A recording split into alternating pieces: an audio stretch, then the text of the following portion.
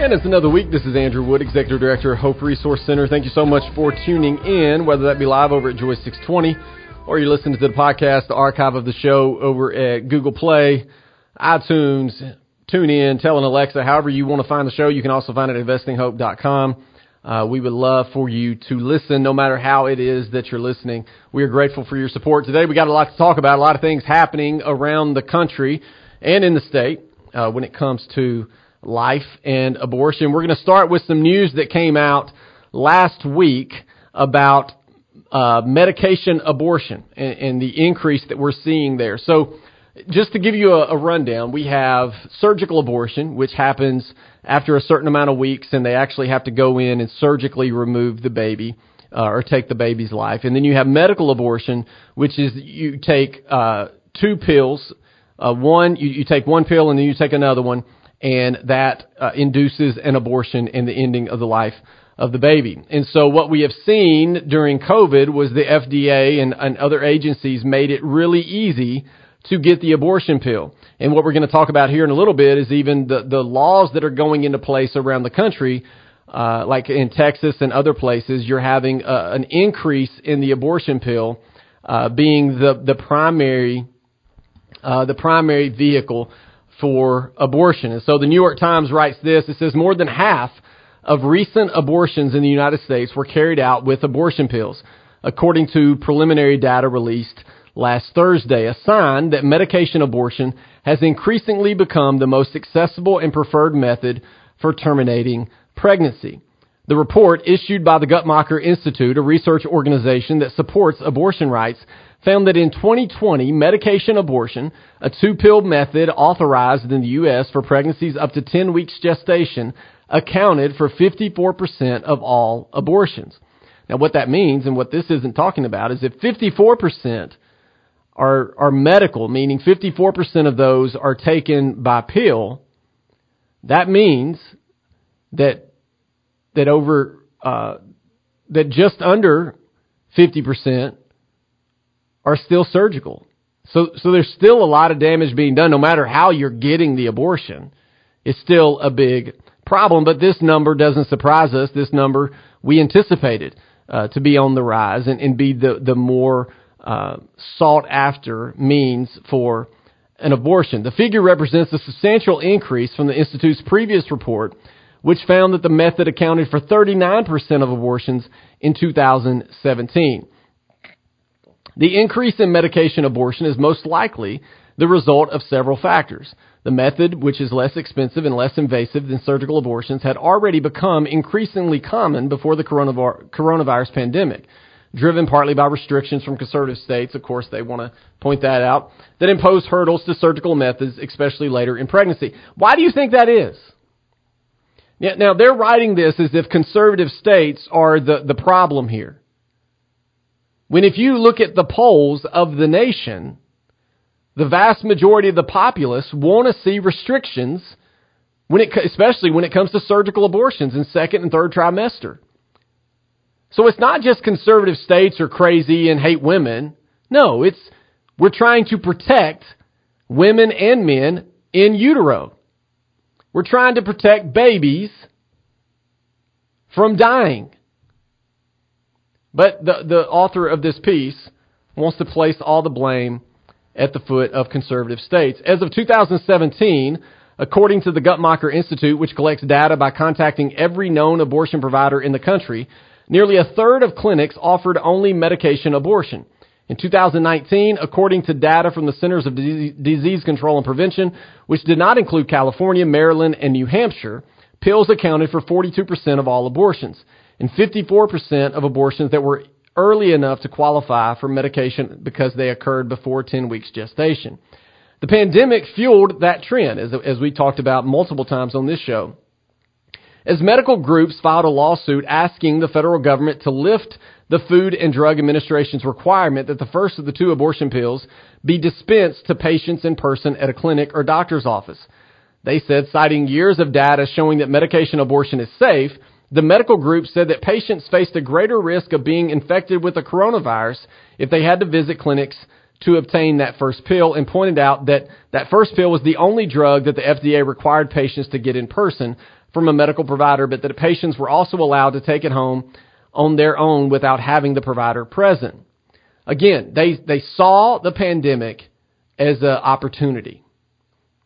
The opportunity created an easier way to get abortion. The opportunity created abortion with little to no oversight.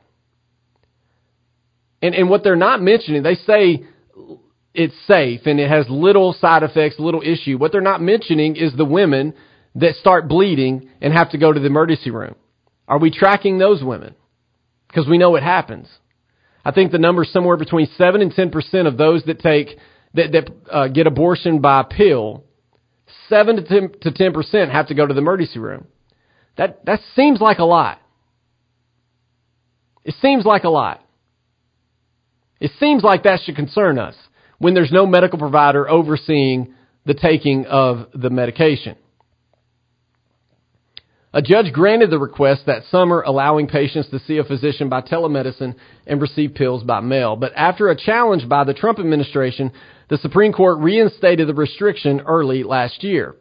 Under the Biden administration, however, the FDA permanently, listen to that word, permanently lifted the in-person requirement in December, and also said that pharmacies could begin dispensing that first pill if they met certain qualifications.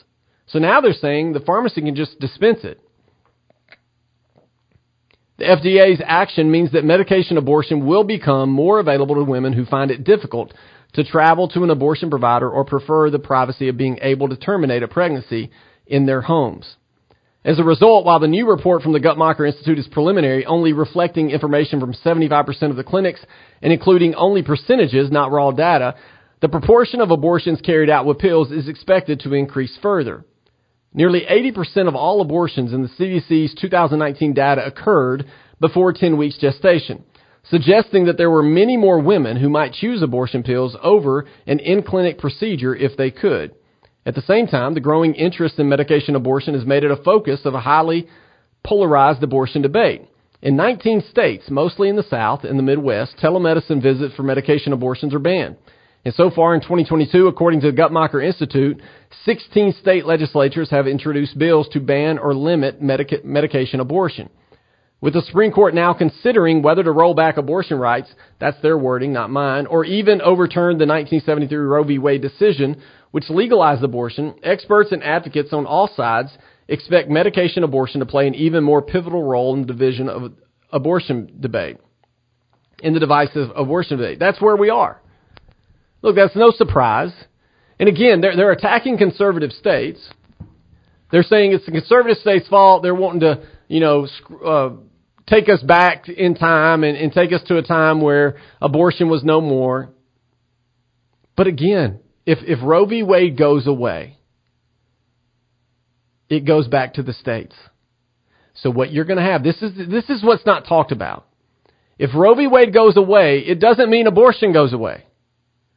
If Roe v. Wade goes away, it means it goes back to the states. You're going to have some states, like California, that create a sanctuary for abortion. They're flying people in. They're putting them up in the hotels. They're feeding them. They're doing all of that so that people can get abortions up to 9 months.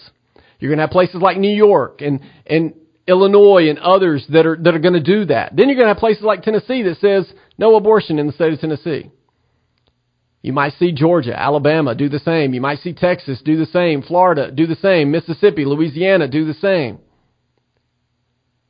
But the only focus is on conservative states, southern states that clearly hate women and don't want women to be able to do anything. That's the way they frame this. It's not true. We just simply want to protect babies and protect life.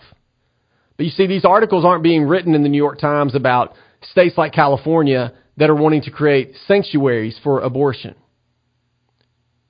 And if they do write about it, they write it in glowing review.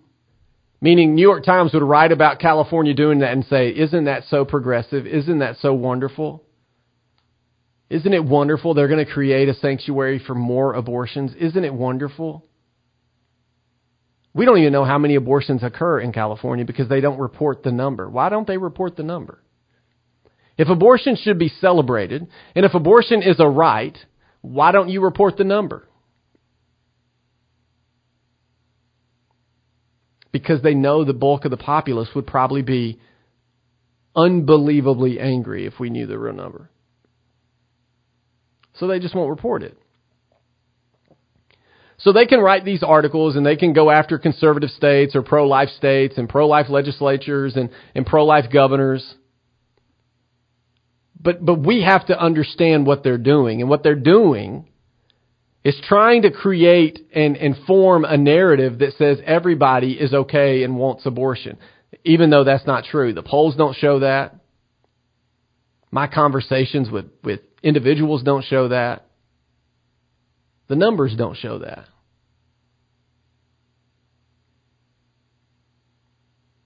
And again, we're the freest country on the planet. And we push abortion as a right that trumps all rights. Over the years, we've seen a decline in birth. That's not sustainable for a culture. It's not sustainable for a society. People are having less babies, and they're encouraging more abortions at the same time.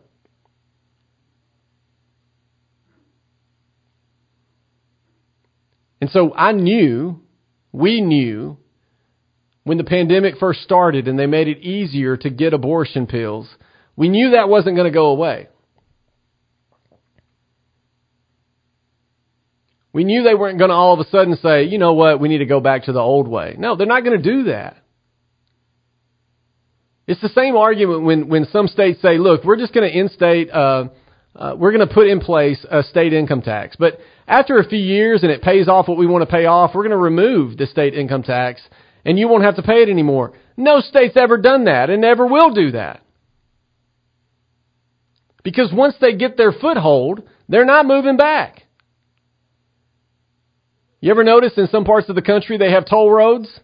Toll roads, the mindset behind toll roads is we're going to put in tolls so that we can pay for this road. Once that road is paid off, we will no longer need toll roads. Well, guess what? Do they ever take the toll roads away? And in the same way with abortion pills and making it easier to get abortion, they're not going to move that back. You want to know how I know that? In the next segment, I'm going to talk about what Senator Schumer did just the other day. For the first time, he's bringing to vote a federal law for abortion. Because that's their goal. And that federal law doesn't make any exceptions. That federal law doesn't say up to 10 weeks gestation or in the first and second trimester.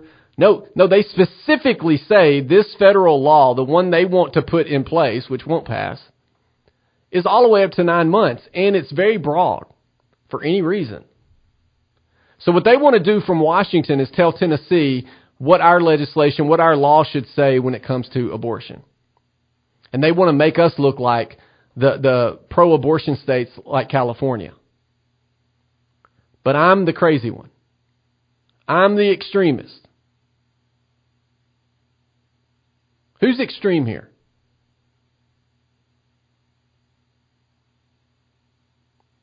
And so when we think about where we are as a society and we think about the ease at which we can get abortion pills, and they talk about telemedicine, that is simply that means nothing.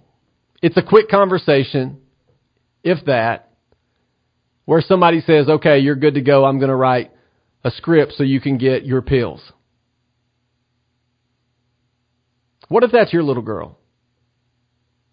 Let's say that you're even okay with abortion. You want her doing that by herself at her home, in her bathroom, where major bleeding could occur? You want her just dealing with that by herself? You don't want any oversight by a medical professional in that setting? But that's where we are. We'll talk more when we come back.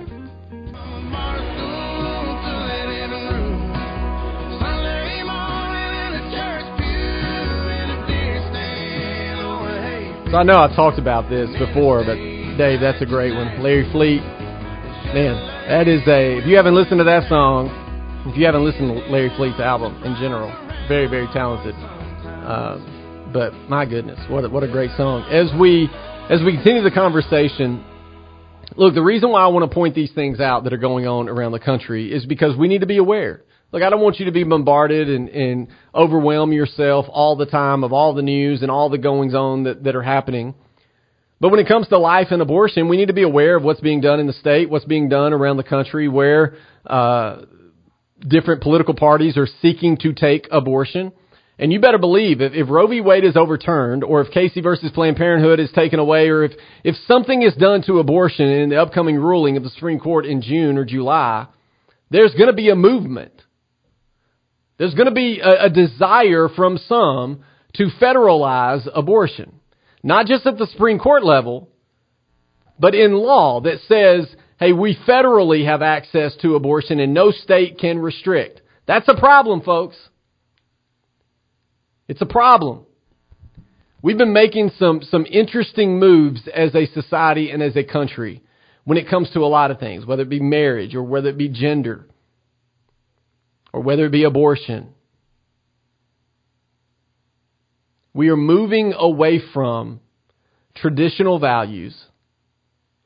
We are moving away from what we called, quote unquote, normal for a long time. And now what they want you to believe is normal is shocking. And I'm not saying that as an old fogey that just wants my ways, and I'm not saying that at all. I'm just saying we're entering into some very strange territory. And a society cannot sustain itself if it removes gender, if it removes babies, and if it attacks life. It's unsustainable. And that takes me to a piece over at the National Review talking about Chuck Schumer, who's the leader of the Senate. The legislation can't pass this Congress, but it could endanger vulnerable Democrats in battleground states. With 8 months to go until the 2022 midterm elections, Chuck Schumer is planning to hold the first vote in Senate history on a bill that would create a virtually unlimited nationwide right to abortion through all 9 months of pregnancy. Chuck Schumer tweeted this: "Tonight I took steps on the Senate floor to move forward on the Women's Health Protection Act. Because the woman's right to choose is a fundamental right, and this Senate will vote on the Women's Health Protection Act to protect abortion rights." Do you believe that? You agree with that statement? I think my little girls have a lot of rights. I think they can do anything. I believe in empowering them and raising strong women. I married a strong, independent woman. My mother-in-law lives with me. She was a single mom for many, many years. She's a very strong, independent woman. I believe in strong, independent women. But the right and ability to take the life of your child is not empowering. It's not beneficial. It's not celebratory. It's not a staple of our founding. Yet that's what they want you to believe. Versions of the Women's Health Protection Act, which in earlier iteration was known as the Freedom of Choice Act, have been introduced in every Congress for more than 3 decades. But the bill didn't make it to the floor of the House or the Senate for a full vote until September 2021, when House Democrats voted almost unanimously to pass it. So hear me when I say this. When certain political candidates or sitting reps or senators or wherever they find themselves, when they say they're moderate, when they say they believe in abortion but in a moderate fashion, I want you to point to this. I want you to look at this. They claim to be moderate, and then they stand behind something like this. This is not moderate. This is extreme. The Women's Health Protection Act doesn't have close to the 60 votes needed to overcome a Senate filibuster. In fact, there may not even be 50 senators who support it.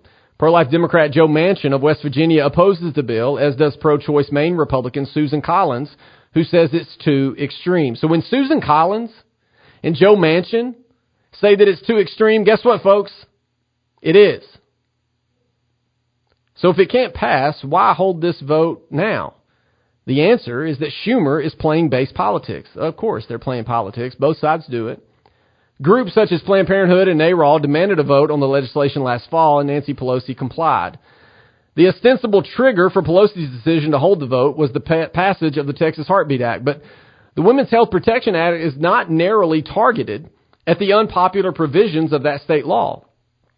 No, it's actually a sweeping bill that would wipe nearly all state abortion laws off the books, from parental consent laws to 24-hour waiting limits to meaningful limits on late-term abortions. At the various points over the last 50 years when Democrats have controlled Congress, they've declined to put the Women's Health Protection Act or its predecessor proposals up for a vote before the full Senate or House because the bill was seen as politically toxic, and there were too many moderate abortion rights supporting Democrats who found it too extreme. The Women's Health Protection Act may not have the majority support it needs to pass the Senate today either. And Schumer's plan to bring the bill to the floor anyway could hurt Democrats' chances of keeping control of the upper chamber in November because it will force senators in battleground states like Mark Kelly of Arizona, Raphael Warnock of Georgia, Maggie Hassan of New Hampshire to take high-profile vote on what is an extreme proposal. When Pelosi brought the bill up for a vote, she put her own vulnerable members as well as House Democrats seeking Senate seats such as Val Demings of Florida, Connor Lamb in Pennsylvania, and Tim Ryan in Ohio in a similarly uncomfortable position. After the bill passed the House in September, National Review asked Representative Lamb, who'd ultimately voted for it, if there were any limits he could support on abortion late in pregnancy. He said this, "I think the right to choose is a right all the way through pregnancy.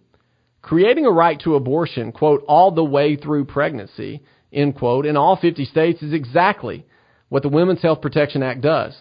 The bill creates an absolute right to abortion prior to fetal viability. That is, prior to the point at which a baby can likely survive outside the womb, and prevents state laws from protecting a baby's life after viability whenever a single healthcare provider determines that the continuation of the pregnancy would pose a risk to the mother's life or health."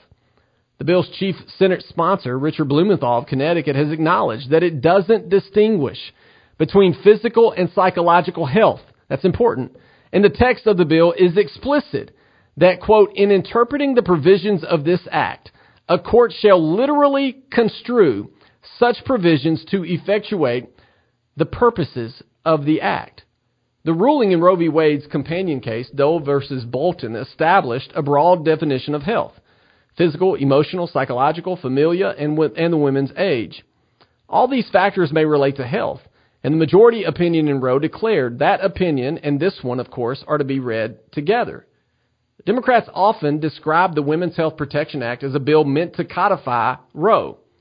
But the Women's Health Protection Act actually manages to be even more radical than that already existing Supreme Court ruling in at least a couple key respects. As Senator Collins told the Los Angeles Times while announcing her opposition in September, she said this bill would severely weaken the conscious exceptions that are in current law, eliminating protections and defenses afforded to healthcare providers and by the Religious Freedom Restoration Act as no federal law has ever done before. The bill also enshrines a right for non-doctors to perform abortions, even after viability. Think about that. The bill also enshrines a right for non-doctors to perform abortions. The determination of whether a post-viability pregnancy poses a risk to a pregnant patient's life or health may be made by a lone healthcare provider, a term that includes but is not limited to a certified nurse midwife, nurse practitioner, and physician assistant. While Collins opposes the bill, the other Republican who supports a right to abortion, Alaska's Lisa Murkowski, has not yet taken a position. While pro-life Democrat Manchin opposes it, Democrat Bob Casey Jr. of Pennsylvania, who also describes himself as pro-life, issued a statement on Thursday saying he would support bringing the bill to the floor for debate. We'll continue the rest of that here in a second. But these are things we need to be aware of that's happening in Washington. We'll be back. He makes a way where there ain't no way. Rises up from an empty grave.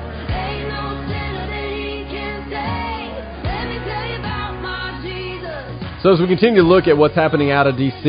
in the Senate, now again, this bill is not going to pass. They don't have enough votes to get past the filibuster. But it does tell you a lot about the direction that some of these politicians wish to take our country, and the extremism that which they see abortion. And it's a problem. It's not progressive. They claim it's progressive. Progressive is not ending the life of future generations. That's not progressive. Progressive is not having women have abortions in their home by themselves. That's not progressive. Feminism is not having women take care and take this load by themselves, that the heavy burden that is abortion. That is not progressive. They can call it a lot of things, but it's not progressive. Pennsylvania Democrat Bob Casey Jr., he claims to be pro-life. He said he wants to see this bill debated on the floor. He said the question before the U.S. Senate on this vote is whether the Senate will proceed to debate the Women's Health Protection Act. Given the recent Supreme Court rulings, potential rulings this year, and the Republican Party's clear and unrelenting use of the issue as a political weapon, of course, because Democrats don't use this as a political weapon at all. He says, I will vote yes to allow debate on this bill. I have long worked to reduce the number of unintended pregnancies and abortions. And I hope that as part of this debate, we will also focus on new and substantial funding for pregnant women, infants, and children. Casey's statement does not make clear whether he supports the underlying bill or simply wants to proceed to debate. Casey's spokesman did not reply to an email, but Casey's decision to oppose a filibuster of the bill is on its own remarkable. As the son of a famously pro-life Democratic governor, Casey won his seat in 2006 by running as a pro-life Democrat, a term he still embraced as of 2018. Casey has repeatedly voted for a 20-week limit on abortion that would be voided by the Women's Health Protection Act, and Pennsylvania's 24-week limit on abortion, which only includes exceptions for serious physical health issues, would also have to be stricken from the books if this bill passed the Senate. Under the Pennsylvania law, the Abortion Control Act, notorious abortionist Kermit Gosnell was convicted in 2013 for killing 21 infants in utero, in addition to his conviction for murdering 3 infants with scissors after they had been born. So currently, the law in Pennsylvania that convicted Kermit Gosnell would be overthrown and done away with if the Women's Health Protection Act passed Congress. The Women's Health Protection Act won't go anywhere close to the 60 votes it needs to overcome a filibuster in this Congress, but Democrats are already making it clear that if they hold the House and pick up the 2 Senate seats they need to nuke the chamber's filibuster rules in November, they'll be in a position to pass their radical abortion bill in the next Congress. And of course, they'll aim to do just that. Are you okay with that? Is that what we want to see out of D.C.? Unlimited abortion across the board. Any restrictions in any state would be upended and mean nothing. Is that what we want to see? No. No, and no poll shows that. No poll shows that. This is political posturing. That's all it is. And it's funny to me that Senator Casey out of Pennsylvania says that Republicans see abortion as a political football, as if Democrats don't. Look, folks, here's a news alert for you. Both parties see every issue under the sun as a political football. It can be COVID. It can be mandates. It can be abortion. It can be the Second Amendment. It can be women's rights. It can be voting. It can be Ukraine and Russia, Afghanistan, Iraq. It can be, should we drill in our country or not? Should we be energy independent? Should we use windmills and solar power or fossil fuels or nuclear power? Everything to a politician is a political football. They are the hammer and everything is a nail. So acting as if one side does this over the other is nonsense. Nonsense. And I am tired of people claiming to be pro-life and then agreeing with legislation like this that would see abortion go insane across this country. And while doing that, not counting the fact and the impact that's going to have on women and men and on siblings, that brothers and sisters that don't have brothers and sisters, grandparents that don't have grandchildren. cousins that don't have cousins. Are we going to talk about this or not? You see, but when they see it as a political football, when they see it as politics only, they don't think about the people that it's actually affecting day in and day out. Real citizens, real individuals. We see this every day at Hope. The lasting ramifications of abortion. The heaviness that which comes of somebody trying to decide, do I want my baby or not? There is real lasting damage that is being done in our society and in our country. Over the last 2 years, we've seen suicide increase, drug overdoses increase, loneliness increase, depression increase. We've seen all of that increase at astronomical numbers over the last 2 years because of lockdowns and the like. And so your answer to the increase in all of those bad things is to what? Add more abortions? Add more abortions to women and men that are already struggling, already full of anxiety, already full of stress? So our answer is, hey, get rid of that pregnancy and add another thing onto your list of things you're going to regret? Come on, folks. Our Senate and our House and our Oval Office should be in the business of empowering the citizenry of being the best that they can be. Creating environments that would let them succeed and thrive. You can't do that if you're creating environments that literally extinguish the life of the citizenry. Because the abortion pills that we talked about earlier, they literally create an environment in the womb that extinguishes the life of the child. Is that progress? Is that what being progressive's about? Ending the life before they even get a chance? Is that progressive? It's a serious question. It seems to me that's regressive. It seems to me where we're living in a time where teenagers, millennials, mid-age, elderly, everybody is dealing with stress and anxiety, loneliness, addiction, abuse. That the last thing we need to do for that citizenry is to add more by saying, hey, go get your abortion anytime during the pregnancy. I know you're stressed and I know you're dealing with a lot of things, but go get this. Not thinking that that's going to stress them and make them deal with even more things. Yeah, having a kid is tough. But when I find myself down in the dumps, when I find myself stressed or having anxiety and I look over at my son or my 3 daughters, some of that is lifted as I go, but it's worth it.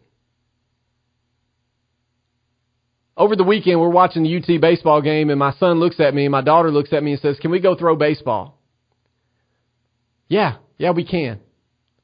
Can we go shoot basketball? Yeah, we can. Can we go play in the yard? Yeah, we can. And the stress and anxiety and worry goes away because I'm spending time with my offspring. It's a beautiful thing. Society would say a 37-year-old man who got married when he was 22, who has 4 kids and drives a quote-unquote church van, that's not normal. Folks, I'm here to tell you, I don't want to be normal if that's what society says. I don't want to meet their definition of normal. I'll say that.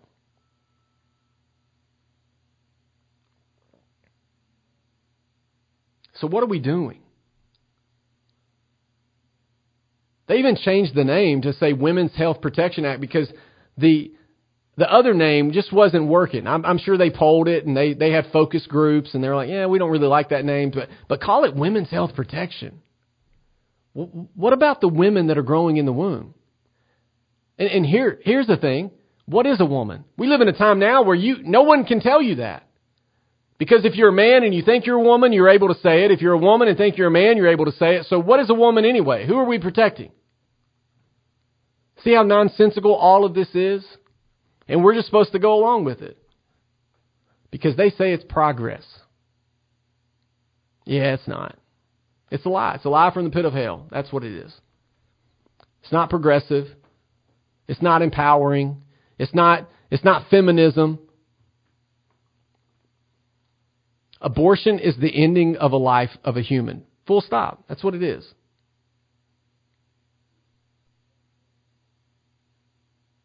And it should tell you something about someone's character when they say we need more of that. We need less births and more of the ending of a life of a human in the womb. But I don't have any words for that.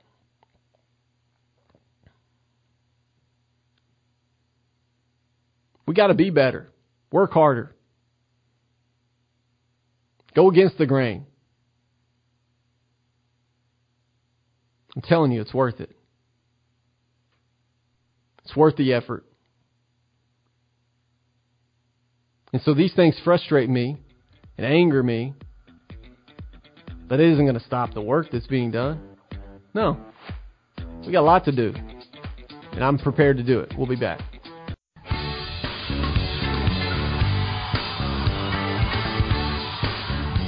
So as we finish up today, I talked about earlier the telemed abortion and how abortion pills are becoming the predominant, vehicle for abortion. It's over 50%. They're looking at the numbers. Well, there are some states that are trying to combat that. One of those states being the state of Tennessee, my home state. It says the FDA recently announced that they are now openly encouraging telemed and mail order abortion prescriptions. Well, Representative Robin Smith of Hickson, Tennessee, and Senator Mike Bell of Riceville, Tennessee, are looking to pass a bill called House Bill 2416 that makes it a criminal offense in Tennessee to prescribe RU-486 without being in the physical presence of the patient.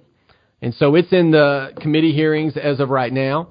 We'll see what that looks like, but other states are doing that too. And what they're saying is, if you'll remember the piece that I was speaking of earlier in the show, we talked about how they're even allowing some pharmacists to just give it out. And they're allowing doctors to now do telemedicine or a phone call to prescribe the abortion pill. This piece of legislation would end that and say, no, you have to meet with them in person. Look, I don't think it's a stretch. I don't think it's a stretch when there's a procedure that is ending the life of a human, there's a chance of side effects, and it's a forever decision. It's not a stretch to say, look, doctor, you have to sit down with the patient in person. That's not asking too much. That's not a too big of a hoop to jump through. Yet they're wanting you to just be able to make a phone call. And then when these things happen, I always think about the folks delivering mail. They're delivering, if I was a mailman, I'm delivering abortion pills to someone's home. Now I know that who knows what people are getting in the mail, and you're delivering a lot of things that might go against your value system, but delivering the abortion pill is like taking it to another level. Our mailboxes are now becoming the abortion clinic. Our postal service workers are becoming the distributors of it. Is that what we want? Is that progress? I mean, is that what the Founding Fathers thought? When we look fast forward to 2022, what we want is the ability to have women in the life of their child right in the comfort of their own home with no doctor present, just sitting there. That's progress. That's when we know we finally made it as a society, when women can have an abortion in the comfort of their home without even getting up. It's one thing to do that with TV dinners. It's one thing to have your groceries delivered. It's one thing to get everything from Amazon delivered. It's a whole nother thing when we are celebrating abortion in the comfort of your home. That is something that's a line I can't cross. That's a bridge too far. Don't let them tell you that's progress. It's not. It's not at all. Everybody we lay eyes on is living proof that there's life in the womb. Everybody. Even those that are staunchly pro-choice and pro-abortion. Even the politicians that are staunchly pro-choice and pro-abortion. Even Chuck Schumer, who's trying to bring this bill up in the Senate in Washington. The fact that I put my eyes on him, I know, is proof that there's life in the womb. And we're all just going to be okay. And we're supposed to sit back and just be okay with the ending of life in the womb. I can't do it. It's not okay. It shouldn't be celebrated. It's not progress. It's not feminism. It's not any of those things. Yet they want you to believe that.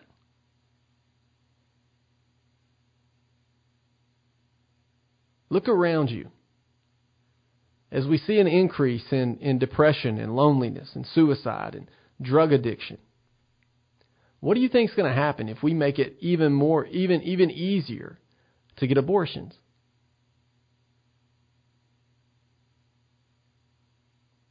Is that the path we want to go down? And another thing that doesn't get talked about enough, and I've talked about it a number of times, is the vast majority of OBs do not perform abortions. Why is that? They refuse to perform them. Why is that? If it's such if we celebrate it, and ACOG celebrates it, and all these organizations celebrate it, and NARAL celebrates it, why are the OBs not lining up to take your money to perform abortions? We're going to talk to them? The vast majority that are delivering babies who say, no, I'm not going to perform an abortion, we're going to talk to them? No, we're not going to talk to them. That's going to hurt the narrative. We're just going to talk to this minority group over here of just a handful of OBs that give and perform abortions. We'll talk to them. They're the experts. All these other ones are nut jobs. I'm not buying it. We'll talk more next week.